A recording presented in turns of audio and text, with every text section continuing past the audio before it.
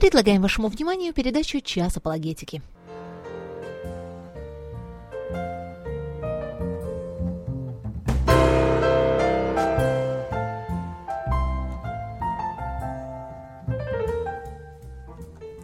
Дмитрий, здравствуйте. Здравствуйте. Добрый день, дорогие друзья. В прямом эфире на радио «Мария» передача «Час апологетики», которую ведут сотрудники Центра апологетических исследований. Сегодня в нашей виртуальной студии сотрудник Центра Дмитрий Розет. И мы продолжаем с вами разговор о тех темах, которые мы уже давно, несколько лет как начали обсуждать. Тема, которой посвящена наша передача, это христианская апологетика, это различные искажения христианского учения и аргументы, которые могут христиане использовать для того, чтобы защитить свою веру от посягательства с разных сторон. Вы слушаете передачу из архива «Радио Мария». И на протяжении последних довольно большого числа передач мы говорим с вами о таком движении, о такой организации, которая называется «Церковь Иисуса Христа святых последних дней», или в просторечии мормоны. В последнее время они не очень любят называть себя мормонами, но в какое-то время это было практически официально, полуофициальное их название, и они даже сами так себя именовали. Говорить полностью название церкви очень сложно, поэтому мы продолжаем использовать такую сокращенную версию мормоны. И мы с вами начали, уже довольно далеко продвинулись в разговоре о самой главной, самой краеугольной священной книге мормонов, Церкви Иисуса Христа святых последних дней, которая называется «Книга Мормона».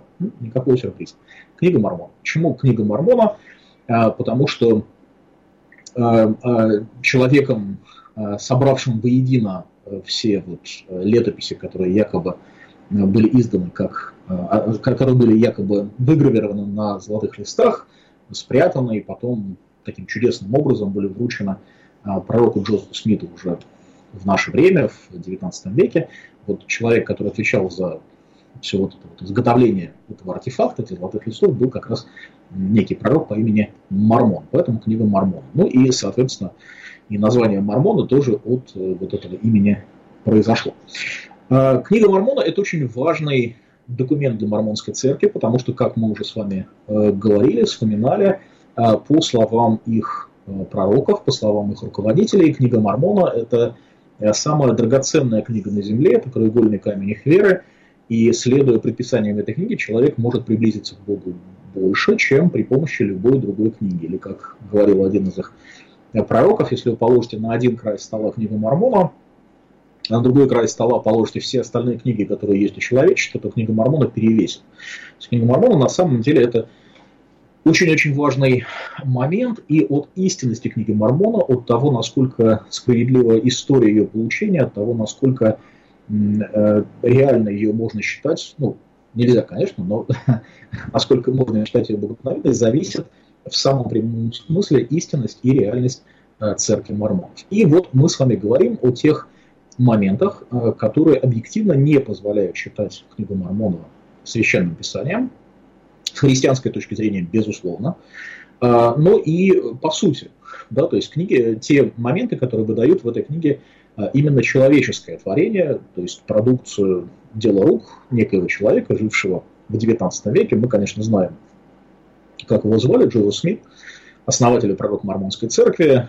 Делал ли он то сам или с помощью каких-то других людей, есть разные версии, но, тем не менее, есть очень много причин считать, что книга Мормона – это дело рук человеческих. И вот тема, которую мы с вами анонсировали и немножко затронули самое начало этой темы в прошлой нашей передаче, это тема изменений, которые произошли в книге Мормона. Значит, книга Мормона была впервые издана в 1830 году. История была такая, что якобы на несколько лет раньше, если не ошибаюсь, в 1827 году ангел Мороний явился Джозефу Смиту и вручил ему золотые листы, которые тот должен был даром и силой Божьей перевести с измененного египетского языка на английский язык. И существует ряд описаний того, каким образом Джозеф Смит делал эти переводы. В этих описаниях есть определенное разногласие, не все они совпадают друг с другом, но одно более-менее очевидно. что согласно описаниям, которые давал Джозеф Смит и его подручные, его помощники, люди, которые выполняли функцию секретарей или писцов, которые непосредственно записывали текст книги Мормона, вот если исходить из этих рассказов, то книга Мормона была на самом деле переведена без участия человеческого разума. То есть описание было такое, что каким-то образом Бог давал Джозефу Смиту перевод этого текста. То есть не Смит переводил, у него не было знания других языков, не было дара переводчика, а вот у него был такой дар провидца. Вот он видел или слышал, или каким-то образом получал текст перевода, и этот текст другой человек, сидевший за такой ширмочкой, записывал на бумагу, и вот, согласно некоторым описаниям, слова перевода книги Мормона оставались видимыми до тех пор, пока текст не был правильно и полностью записан без изменений. То есть, учитывая, что процессом перевода якобы управлял Бог, при том, что Смит был истинным Божьим пророком, как он сам говорил, и, соответственно, результат должен был быть абсолютно совершенным. И, соответственно, мы, по идее, не должны ожидать, что этот текст, который был настолько богодухновенным образом получен и записан, и обрел какую-то вот форму на английском языке, мы не ожидаем, что он каким-то образом должен измениться. Тем не менее, книга Мормона выдержала довольно много изданий. И если мы сравниваем издание 1830 года, то есть первое издание, оно сейчас вполне доступно, потому что сама церковь мормонов, она в виде такого как бы подарка, некого юбилейного издания к годовщине определенной, то ли к столетию, то ли 150-летию со дня издания книги Мормона, она выпустила факсимильное издание первого тиража книги Мормона 1830 года. То есть сегодня мы можем взять вот это вот первое самое англоязычное издание и сравнить с современным англоязычным изданием. Так вот, если мы сравниваем их между собой, и даже не современное издание, а издание 90-х годов, там, 81-го, если не ошибаюсь, года, ну вот где-то 80-х, 90-х годов, то мы по подсчетам некоторых специалистов, которые серьезно занимались этим вопросом, мы насчитаем там довольно большое количество изменений. И эти изменения на самом деле исчисляются тысячами. Вот по подсчетам двух людей, которых зовут Джеральд и Сандра Таннер, это бывшие мормоны, причем оба они потомки достаточно видных мормонов своего времени. Если не ошибаюсь, Сандра Таннер, она какая-то внучка самого Бригама Янга, второго президента мормонской церкви.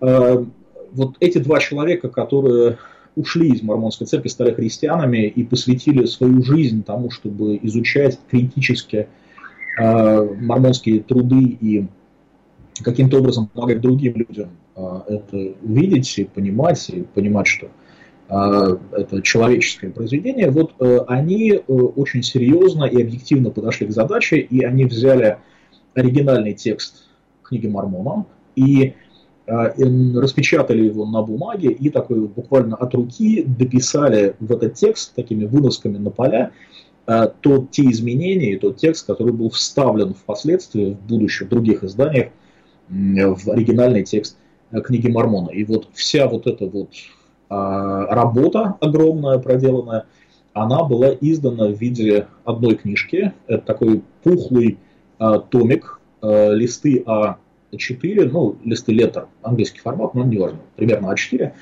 вот, пошитый на пружинке. Вот, и называлась вся эта книжка «3913 изменений в книге Мормона».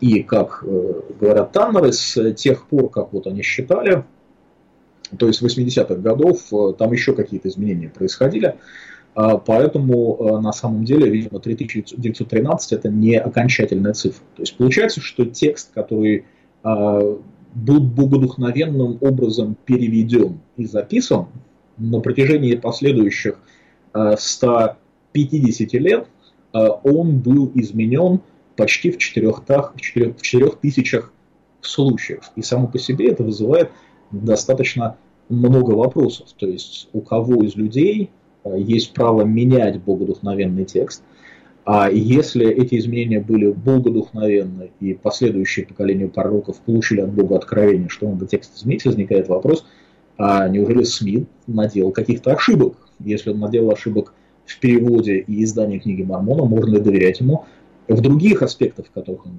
трудился и подвязался? То есть, иными словами, сам по себе факт огромного количества изменений в книге Мормона ставит под сомнение как способности переводческие Смита, так и правдивость всей истории о получении этой книги и, в общем-то, отношение мормонов к этой книге как к некому такому безошибочному писанию.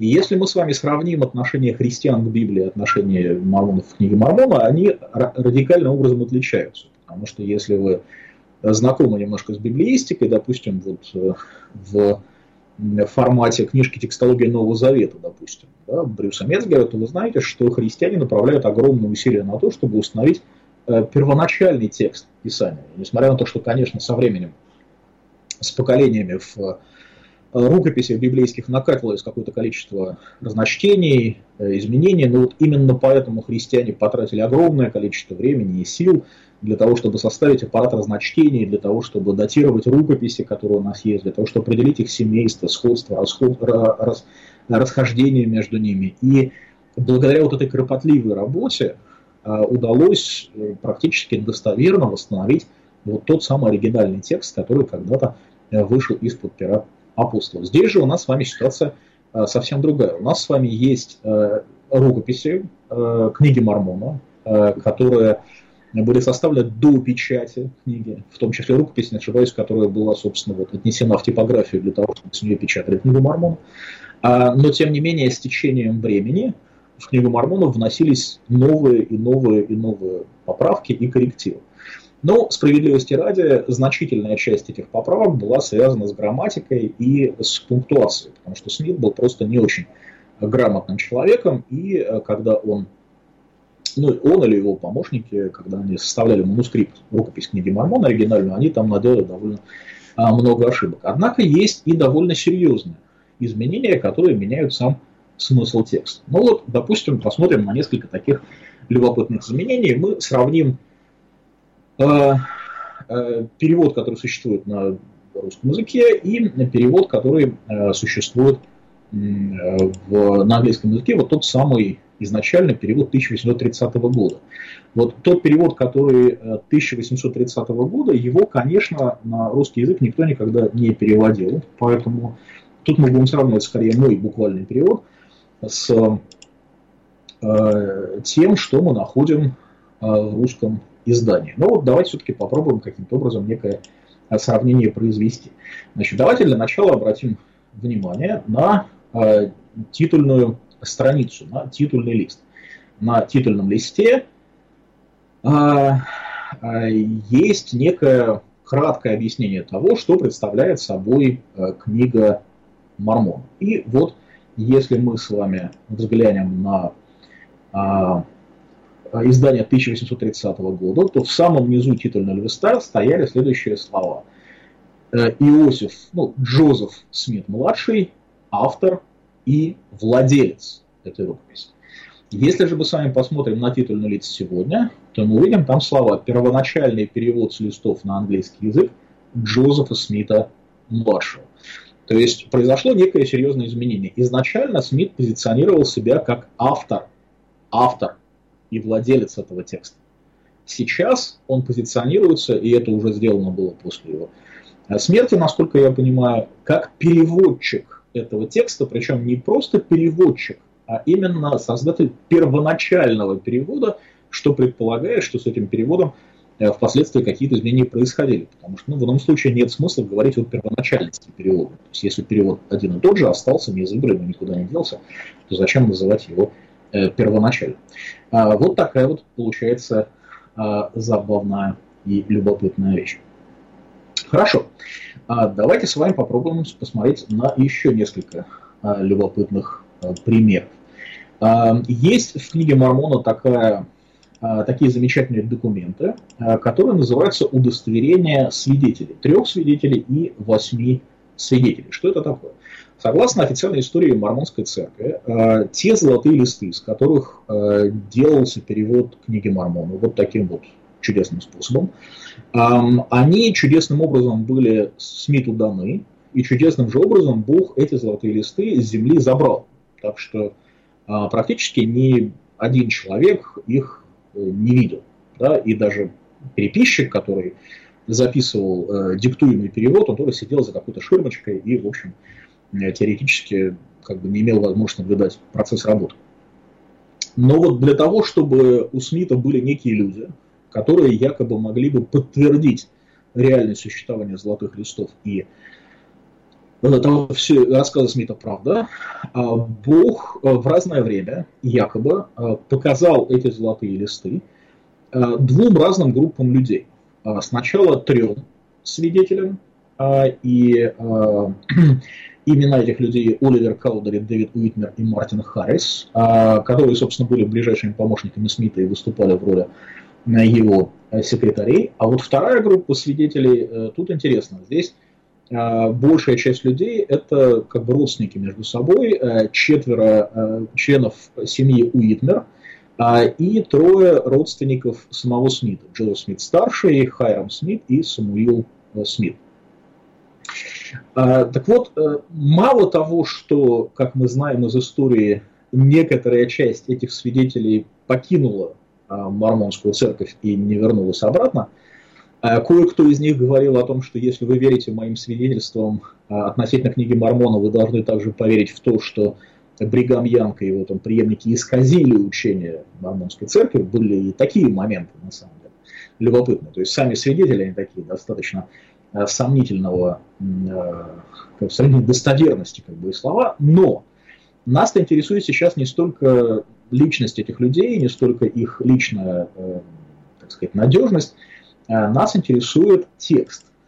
Когда мы говорим с вами о некоем удостоверении, письменном свидетельстве, аффидавите, как это называется в юриспруденции, то предполагается, что есть некий письменный документ, письменное свидетельство, свидетельские показания очевидца, которые являются юридическим документом и которые не должны меняться сами по себе. К ним относиться надо очень трепетно и осторожно. Так вот, если мы посмотрим на свидетельство 8 свидетелей, то есть тех людей, которые, по идее, должны были быть гарантами того, что история Смита, она абсолютно верна, то в удостоверении 8 свидетелей в 1830 году мы читаем вот ту же самую фразу: Джоэл Смит – младший автор и владелец этой рукописи.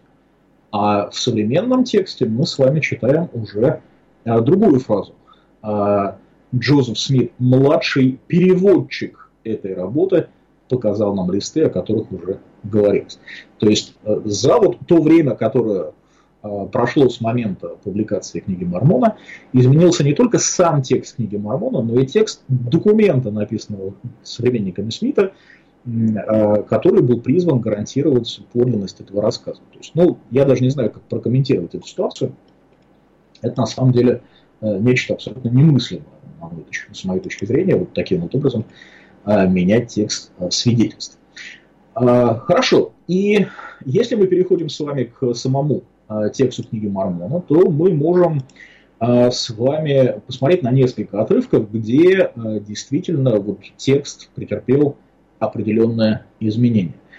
И в каких-то случаях говорят, в процессе изменений произошло возвращение к тому оригиналу, который написал Смит, но вот какое-то время текст отличался от оригинала, в каких случаях текст совсем отличается от оригинала. Просто увидим некоторые различия, которые есть между первым изданием и последующими изданиями. Первый Нефий 11:18. Я уже говорил, что книга Мормона, она состоит, как и Библия, из нескольких книг, по крайней мере, по структуре. Несмотря на то, что они, скорее всего, написаны были одним и тем же человеком, но хорошо. Нет, там несколько книг.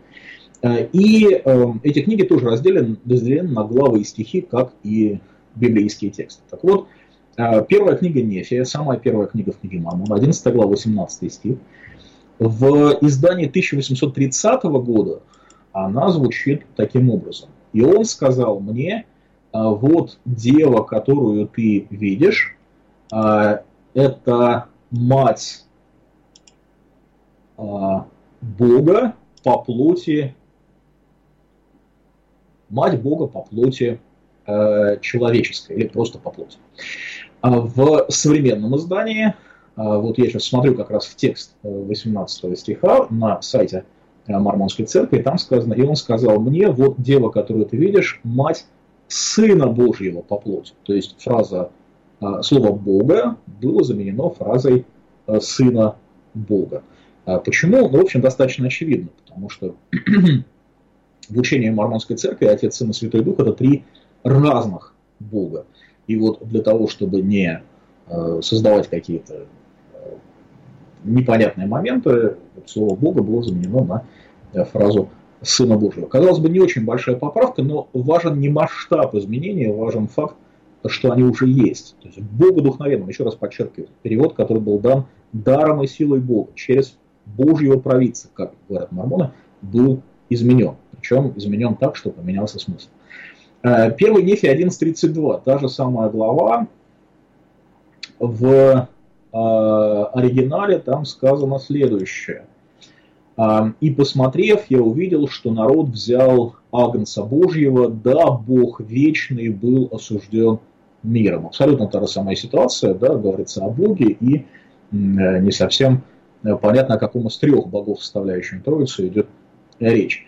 В новом варианте или в современном тексте звучит таким образом: «Я посмотрел, увидел Агнца Божьего, что он был взят людьми, да, Сын Бога Вечного был осужден миром, я видел свидетельство». То есть вместо Бога появляется фраза Сына Бога.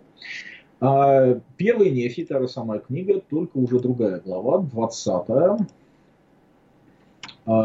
Посмотрим на первый стих этой главы. В оригинале мы читаем: «Внемлите и услышьте это, о дом Иаковлев, которые называются именем Израиля и выходят из вод Иудиных, которые клянутся именем Господа» и так далее.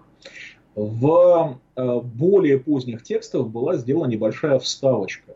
«Внемлите и слушайте это, о дом Иакова, называющийся именем Израиля, и происшедший из вод Иудеи».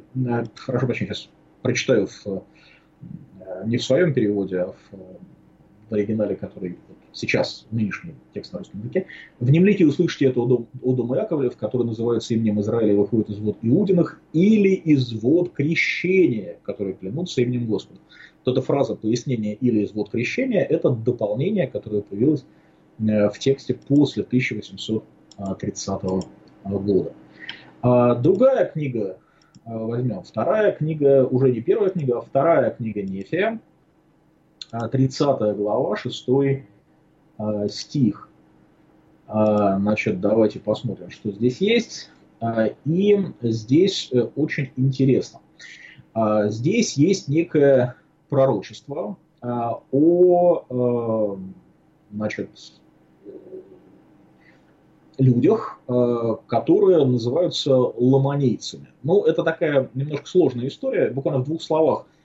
Там довольно много о чем можно было поговорить. В общем, когда народ, который якобы написал основную часть книги Мормона, переселился на американский континент, они разделились на две части большие. Одни пошли за человеком по имени Нефий, их называли нефийцами, а вторые пошли за человеком по имени Ламон, их называли ломонийцами. И вот за то, что ломонийцы были нехорошими и нечистыми, то Бог наказал их красной кожей. Поэтому в свое время был такой достаточно отчетливый сюжет, связанный с тем, что американские индейцы – это именно потомки ломонийцев, да, то есть потомки грешного населения американского. И с этим было связано довольно много моментов, связанных в части и с расовой дискриминацией, и только в последние годы эти вещи они немножко начинают принижаться. Так вот, если мы посмотрим на издание 1830 года, там сказано следующее про ломонийцев. «И тогда они возрадуются». То есть там говорится о том, что ломонийцы однажды обратятся ко Христу. «И тогда они возрадуются, ибо они узнают, что это благословением от руки Бога, и пелена тьмы начнет спадать с их глаз, и не пройдет много поколений среди них, как они станут белым и благопристойным народом». Белым. Обратите внимание. Чудесно. Значит, красная кожа, ну, буквально иначе трудно понять. То есть, может быть, там, конечно, образ какой-то, но вот образ того, что красная кора станет белая, он достаточно явно звучит. А в нынешнем варианте мы читаем, и пелена тьмы начнет спадать их глаз, и не пройдет много поколений среди них, как они станут чистым и привлекательным народом. Да, то есть вот это самое белое и благопристойное определение ушло из текста книги Мормон. Еще одна замечательная книга, которая называется «Книга Алмы». Там есть очень много любопытных моментов. И, как говорил один мой знакомый, когда они изучали вместе с его знакомым Мормоном книгу Алмы, сравнивая оригинальное издание 1930 года и вот тогдашний английский текст, то они выяснили, что книга Алмы, она очень сильно не похожа на нынешнюю книгу Алмы, но вот то издание, которое было раньше. Я, собственно, не готов сказать по своему опыту, насколько велика разница, но разница, конечно, есть. Вот, в частности, один такой пример. Значит, в издании 1830 года мы с вами... Так, а вот здесь я, к сожалению, вынужден извиниться перед вами. Здесь я забыл поправить текст, поэтому здесь у меня в конспекте не видно разницы, но она есть. Мне нужно будет вернуться потом к оригиналу, для того, чтобы посмотреть, в чем же там изменение было. Хорошо, тогда мы пропустим этот момент и посмотрим на следующий. Книга Мосии. Еще одна книга в книге Мормона. Книга Мосии, это глава 21-28. Мосия 21, стих 28. Значит, здесь говорится следующее. В оригинале, или в первом издании 1930 года было сказано: «И ныне Лимхай снова исполнился радостью, узнав из уст Аммона, что царь Вениамин имеет дар от Бога». А если вы посмотрите в нынешний текст, вы увидите, что там сказано: «И ныне Лимхай снова исполнился радостью, узнав из уст Аммона, что царь Мосия имеет дар от Бога». То есть за прошедшее время изменилось имя царя. И, насколько я помню, тут дело не только в косметическом изменении, а в том, что если следить за хронологией книги Мормона, то оказывается, что царь Вениамин, который упоминается в этом тексте, он к этому времени был уже мертв, поэтому изменение в тексте, оно как бы было совершенно необходимо. То есть к чему все это дело? Конечно, можно было привести много-много других примеров, и, как я уже говорил, есть целая книга, где все эти моменты очень серьезно описаны, и в интернете можно найти многие примеры такого рода. Но в данном случае важен факт, что существует некий текст, да, который изначально был якобы получен таким вот богодухновенным образом. И на протяжении следующих 100 с лишним лет, то есть уже практически скоро 200 лет будет, этот текст претерпел достаточно серьезные изменения. И самый главный вопрос, когда мы смотрим на современные тексты книги Мормона, возникает вопрос: был искажен текст, который изначально был богодухновенным, или нынешний текст богодухновенный, а тот текст, который был изначально, был искажен? И тот, и другой вариант порождает серьезные сомнения. В одном случае это сомнение в пророческих способностях Джозефа Смита, в другом случае это сомнение в церкви мормонов, которые таким вот образом поступают со своим историческим наследием. Ну и в завершение сегодняшней нашей программы еще несколько слов по поводу свидетельств. Вот я сегодня уже упоминал о свидетельствах, и давайте немножко более подробно этого момента коснемся. Значит, еще раз.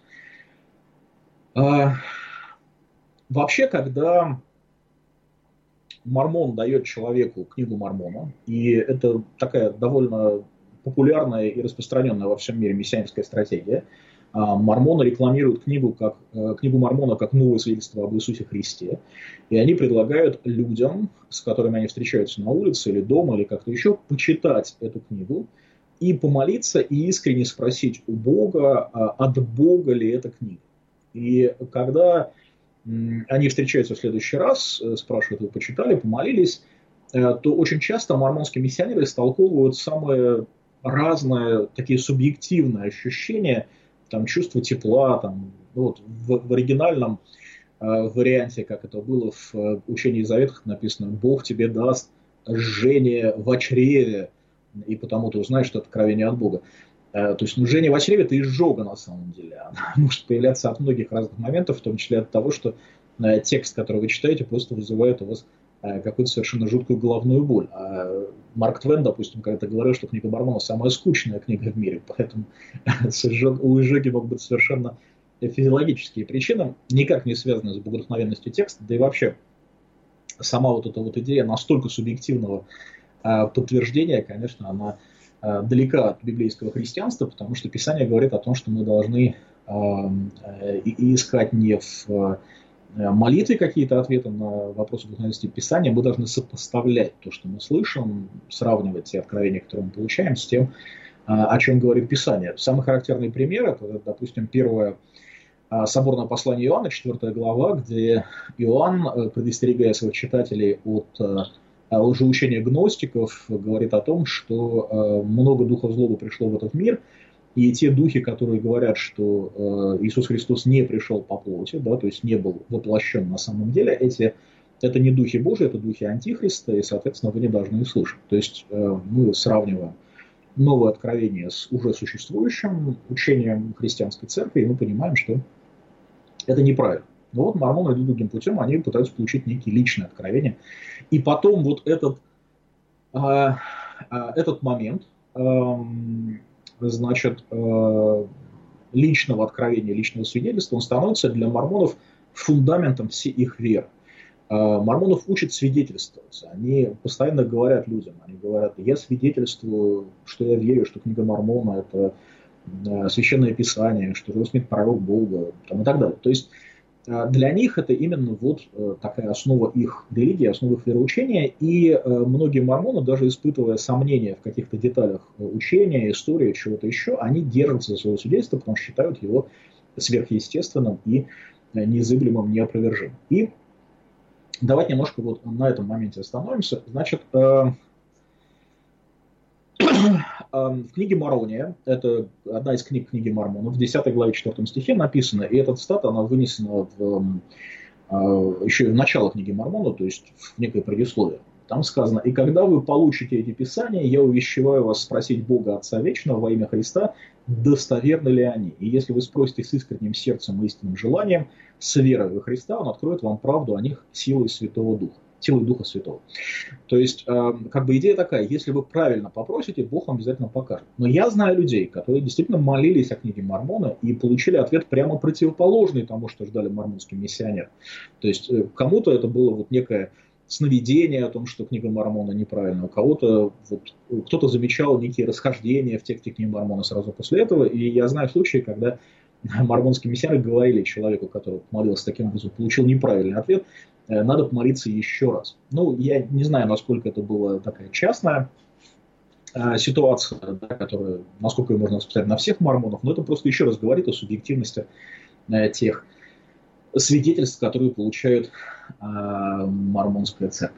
Вот. И вот тот текст, про который я говорил по поводу жжения в груди, жжения в чреве, это книга Учения и Завета, еще одна священная книга Мормонов, о которой мы будем говорить уже, видимо, в следующий раз.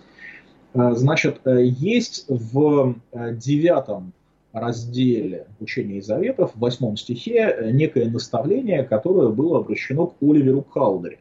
Это, как вы помните, один из людей, которые подписали свидетельство 3 очевидцев, то есть людей, которые видели якобы золотые листы, и один из тех людей, которые выступали в роли писцов, в роли секретарей при смете. И несмотря на то, что здесь идет речь не совсем о книге Мормона, там речь идет об откровениях, которые были записаны в Учении и Заветах. Но если исходить из того, что Бог действует примерно одинаково, то вот мы это указание можем распространить, видимо, на большее число ситуаций. Там Бог отвечает Каудери на прямой вопрос о том, каким образом Каудери узнает или поймет, что то, что он слышит, видит или там, получает каким-то образом, на самом деле является откровением от Бога. И, значит, Каудери слышит следующее: «Но вот я говорю тебе, что ты должен обдумать своим разумом тогда ты должен спросить меня, правильно ли это,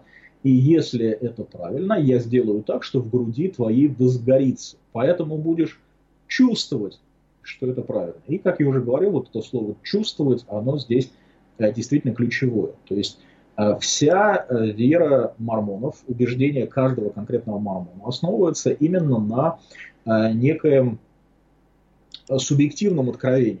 На откровении, которое он получил вот таким вот чувственным образом, да, на каком-то жжении внутри, но как, опять же, я слышал от довольно разных людей, зачастую мормоны интерпретируют как свидетельство вот этого сверхъестественное, как некое подтверждение свыше о том, что откровение действительно исходит от Бога, не только вот конкретное ощущение жжения в груди или там в чреве, но и целый ряд каких-то других субъективных проявлений. То есть, достаточно просто. Там у человека некое необычное ощущение. Просто, вот, значит, Бог тебе, соответственно, показал или открыл какой-то момент. Это вот точно подтверждение от Бога, что это есть. И дальше ты всю свою жизнь как бы, значит, вот, выстраиваешь на основании того, что ты таким образом субъективно получил, субъективно услышал. Вот такая получается любопытная история, и тем не менее, опять же, еще раз повторюсь, несмотря на вот это крайне субъективную природу такого свидетельства, тем не менее, мормоны действительно всерьез считают это основанием своей дальнейшей веры и своей уверенности. В качестве некоего прецедента библейского, в качестве некоего обоснования того, что можно молиться о книге Мормона и получить какое-то, или вообще в каком-то священном писании, получить такое вот субъективное откровение, мормоны, как правило, ссылаются на библейский текст из послания Иакова. Иакова, 1 глава, 5 стих. Там Иаков пишет: «Если же у кого из вас недостает мудрости, да просит у Бога, дающего всем просто и без упреков, и дастся ему». Но если мы с вами взглянем на оригинальный контекст этого утверждения, этого высказывания Иакова, то мы увидим, что на самом деле Иаков говорит совершенно о другом. Там речь идет не о проверке Писаний, там речь идет о совершенно конкретной жизненной ситуации. Иаков пишет: «С великой радостью принимайте, братья мои, когда впадаете в различные искушения, зная, что испытание вашей веры производит терпение. Терпение же должно иметь совершенное действие, чтобы вы были совершенны во всей полноте, без всякого недостатка. Если же у кого из вас недостает мудрости, да просит у Бога, дающего всем просто и без упреков, и дастся ему». То есть речь идет не о сверхъестественном подтверждении божественного происхождения некоего откровения или учения, или слов какого-то пророка, а речь идет о мудрости в искушении или в испытании. То есть когда человек оказывается в некой сложной ситуации, когда его вера подвергается испытанию, когда он испытывает какие-то соблазны, греховные соблазны, или соблазн отречься от веры, или когда он испытывает соблазн подумать, что Бога нет, или Бог его не слышит. Вот любые ситуации такого рода, когда его вера, его упование на Бога подвергаются таким вот серьезным воздействием, то человеку, которому не хватает мудрости в этой ситуации, должен просить у Бога мудрости, да, и Бог дает всем просто и без упреков, и, соответственно, даст и человеку, если только человек просит с верой. Поэтому никакого отношения Иакова 1.5, конечно, к проверке Писаний, к проверке откровений не имеет. И вот эта вот идея молиться о книге Мормона, она совершенно не библейская, это очень такой характерный момент, связанный именно с мормонским взглядом на Писание. Хорошо, дорогие друзья, на этом мы с вами сегодня поставим точку. Через 2 недели я очень надеюсь, что в студии будет наш давний друг Александр Беляев. Мы продолжим разговор про книгу Откровения, к которой мы уже некоторое время не возвращались, поэтому следите за анонсами, подключайтесь, и я уверен, что будет интересно. А на сегодня мы заканчиваем наш эфир. Оставайтесь с миром, служите Господу с радостью, берегите себя и ваших близких. До свидания. С Богом. Закончилась передача «Час апологетики».